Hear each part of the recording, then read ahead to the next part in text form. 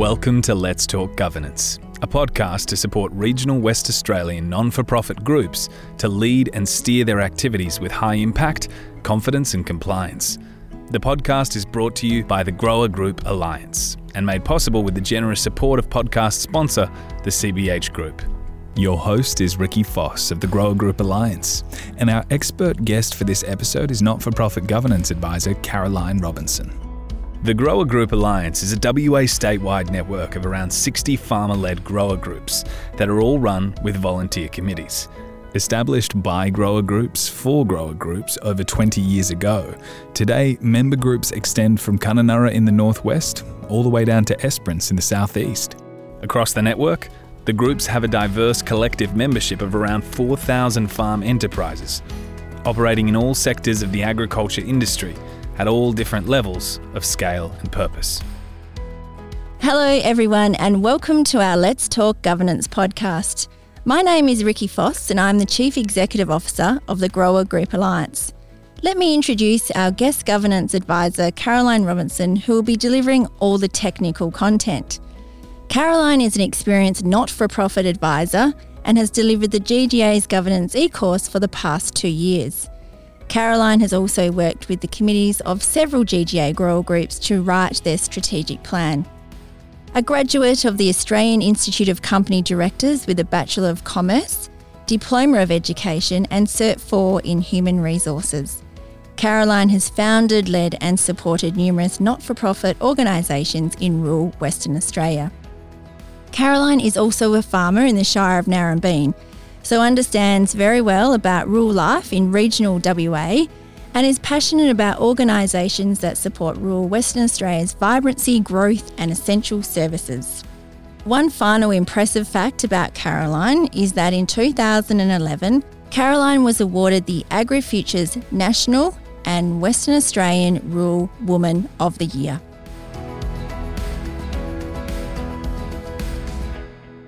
Welcome, Caroline. Let's talk governance. In today's podcast, we're going to focus on a collection of most frequently asked questions you receive from not-for-profit organisations in regional Western Australia.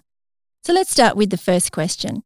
What's the difference between a board meeting and a general meeting, more commonly known as an AGM?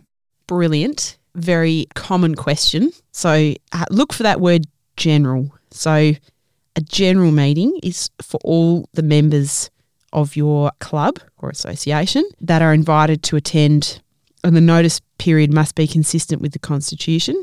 And every year you always have one general meeting, and that's the annual general meeting. And you might decide to have a couple more general meetings throughout the year to keep your members informed.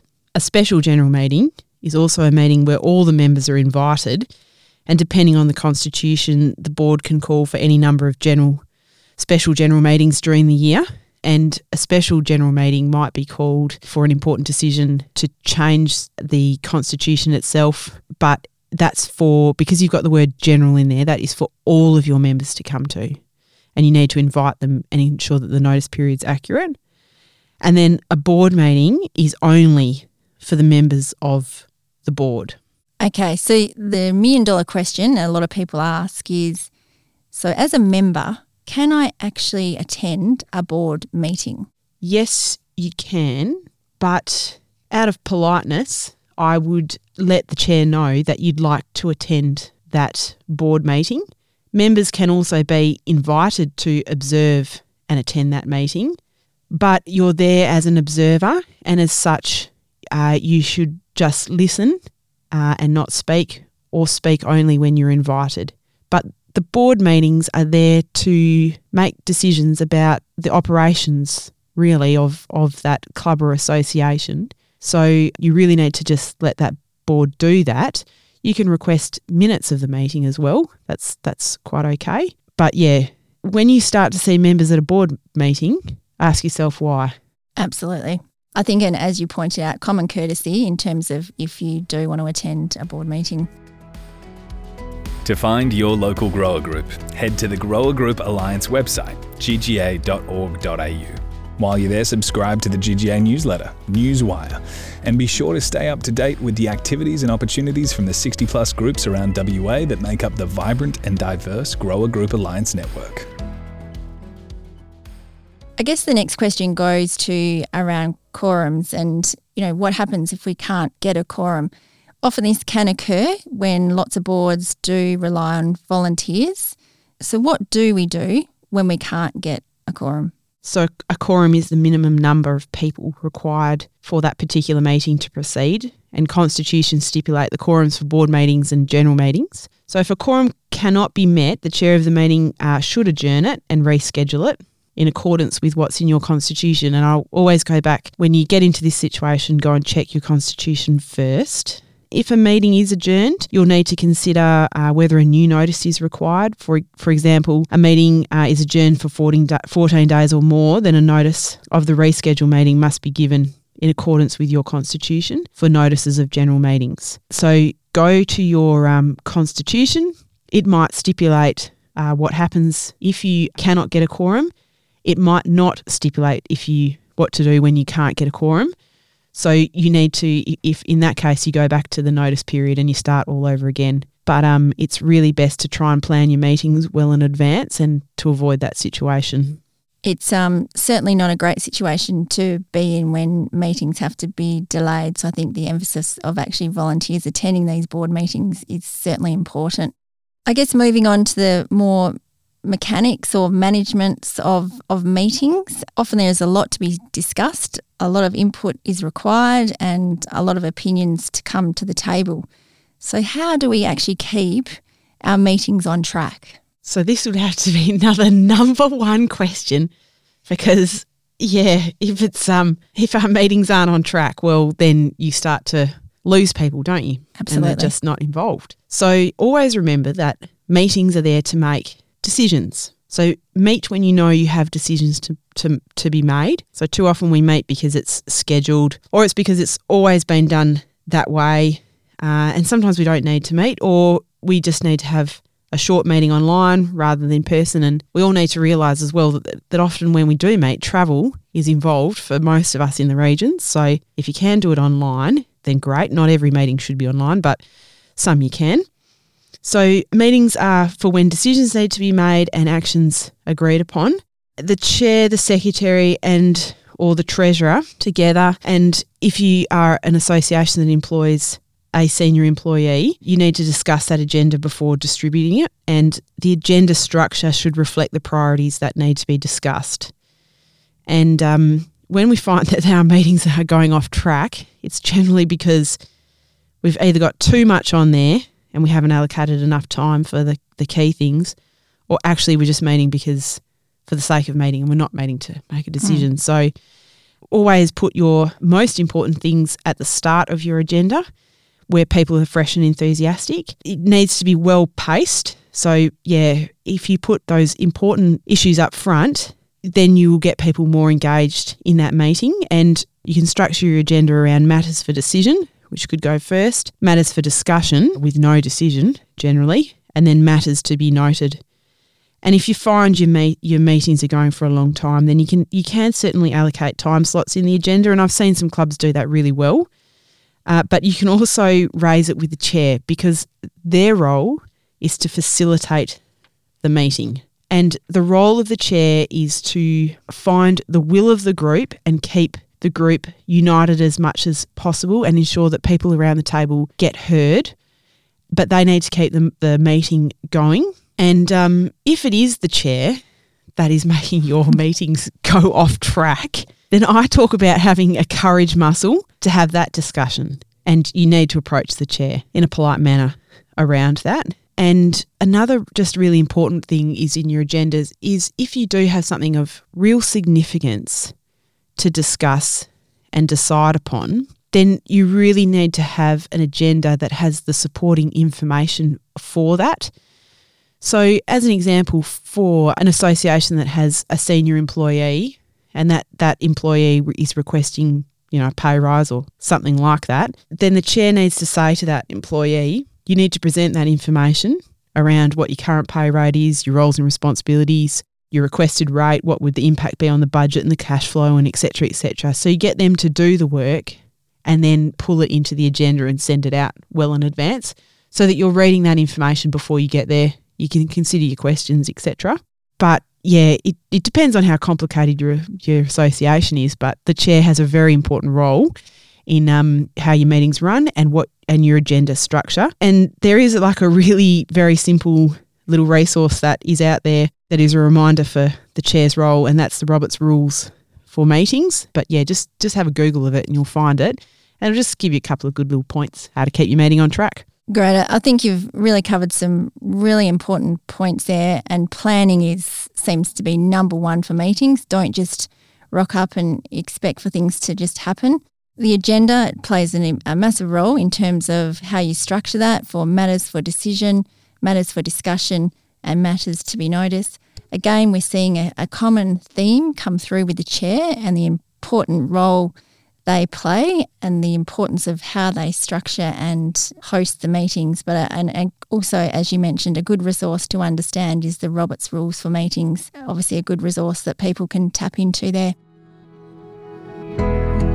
Owned and controlled by around 3,800 WA grain growing businesses, CBH Group is proud to be actively involved with and supportive of the communities we operate in. We do this through our Community Investment Fund, and a large part of this fund is committed to building leadership capacity in our regional communities. We support and deliver programs that build strength, resilience, knowledge, and skills for future industry leaders to work towards a sustainable and profitable grain growing industry. For more info, head to cbh.com.au. So I guess on to now a more technical question around the secretarial frequently asked questions. No one really loves to take minutes. I don't think I've ever come across anyone who absolutely loves to take minutes. But so how do we write minutes? So minutes need to be taken for all your meetings, and especially for the AGM and for board meetings, as they serve a really good record about what's happened. Minutes should always include attendance, apologies, any reports or decisions made and the resolutions adopted. And what minutes do is they help create a set of actions and the next step going forward. So the secretary's role is to listen and to choose from all the jumble of ideas and comments a version that best represents the meeting. Minutes should be constructive. They should improve what was said in a tactful and better order. Sorry.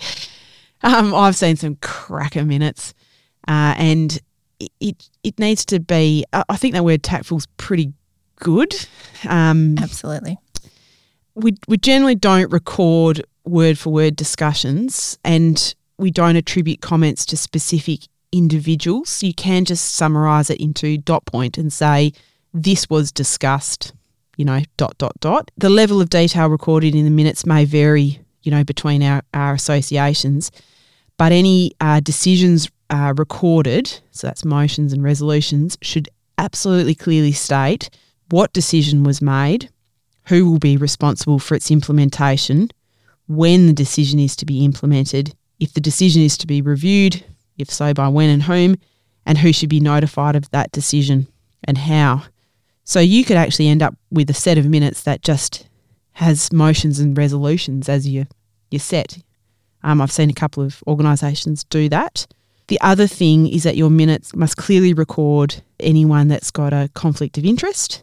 And in regards to motions and resolutions, they need to be specific and they need to be clear. You can attribute a mover and a seconder, or you can just record whether it was carried or not carried. That's probably a new sort of trend that's coming forward in our associations and is quite okay. I guess from where I'm sitting in terms of minutes, they're such a valuable resource. We use them a lot. Also in terms of an action tracker, in terms of where we go back and what we need to do, what we haven't done, what we need to do going forward. So totally can concur that accurate, tactful minutes are such a valuable document for an organisation. Okay, so another question in relation to documents is how do we receive reports and minutes? So a president's report can be put forward at a general meeting to be received, and that requires a mover and a seconder. A treasurer's report can be put forward at a general meeting and it can be moved by the treasurer, and then it just needs to be seconded by another member. And in regards to the minutes, when a motion is put to approve the minutes, just remember that only people who were present at that meeting can move the minutes. Okay, thank you for that. It is a difficult one there where people do get confused, but I think the key there is keep it simple, know the ground rules around minutes and obviously motions. Is your event visible? Attract traffic to your agricultural industry event by featuring it in the GGA statewide events calendar.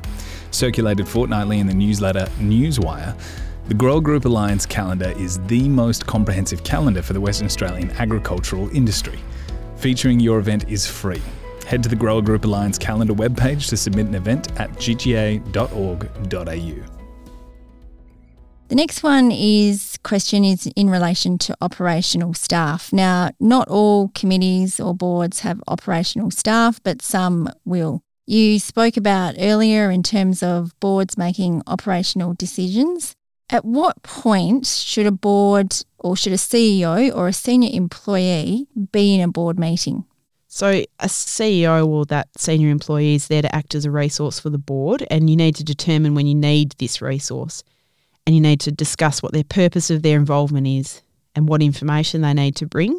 So employee attendance at a board meeting needs really good facilitation by the chair, particularly if the employee is speaking way too much and influencing those decisions.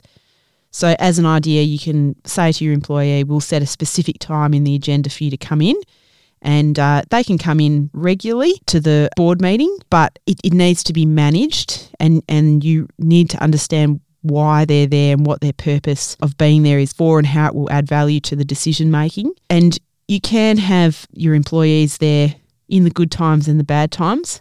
Sometimes we only get our employees in when things go rotten, and we haul them in there and, have that conversation. But remember that you can celebrate things with them and be progressive and positive and have them there regularly at a set time, and you also have them there when things are bad. Absolutely, and I think that's really important for culture as well.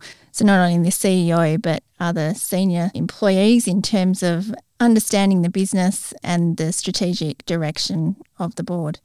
Well, Caroline, that concludes our session for today. Again, it's been great. Wonderful insights. Thank you very much. Thanks, Ricky. We've come to the end. We hope you've enjoyed the content in this episode of our Let's Talk Governance podcast. Resources around governance for grower groups, including where to connect with guest expert Caroline Robinson, can be found on the Grower Group Alliance website at gga.org.au. Before we go, one final acknowledgement to our podcast sponsor, the CBH Group, who've been right behind this new way of making governance guidance really accessible to the Grower Group Alliance network and any other not-for-profit stakeholder groups tuning in.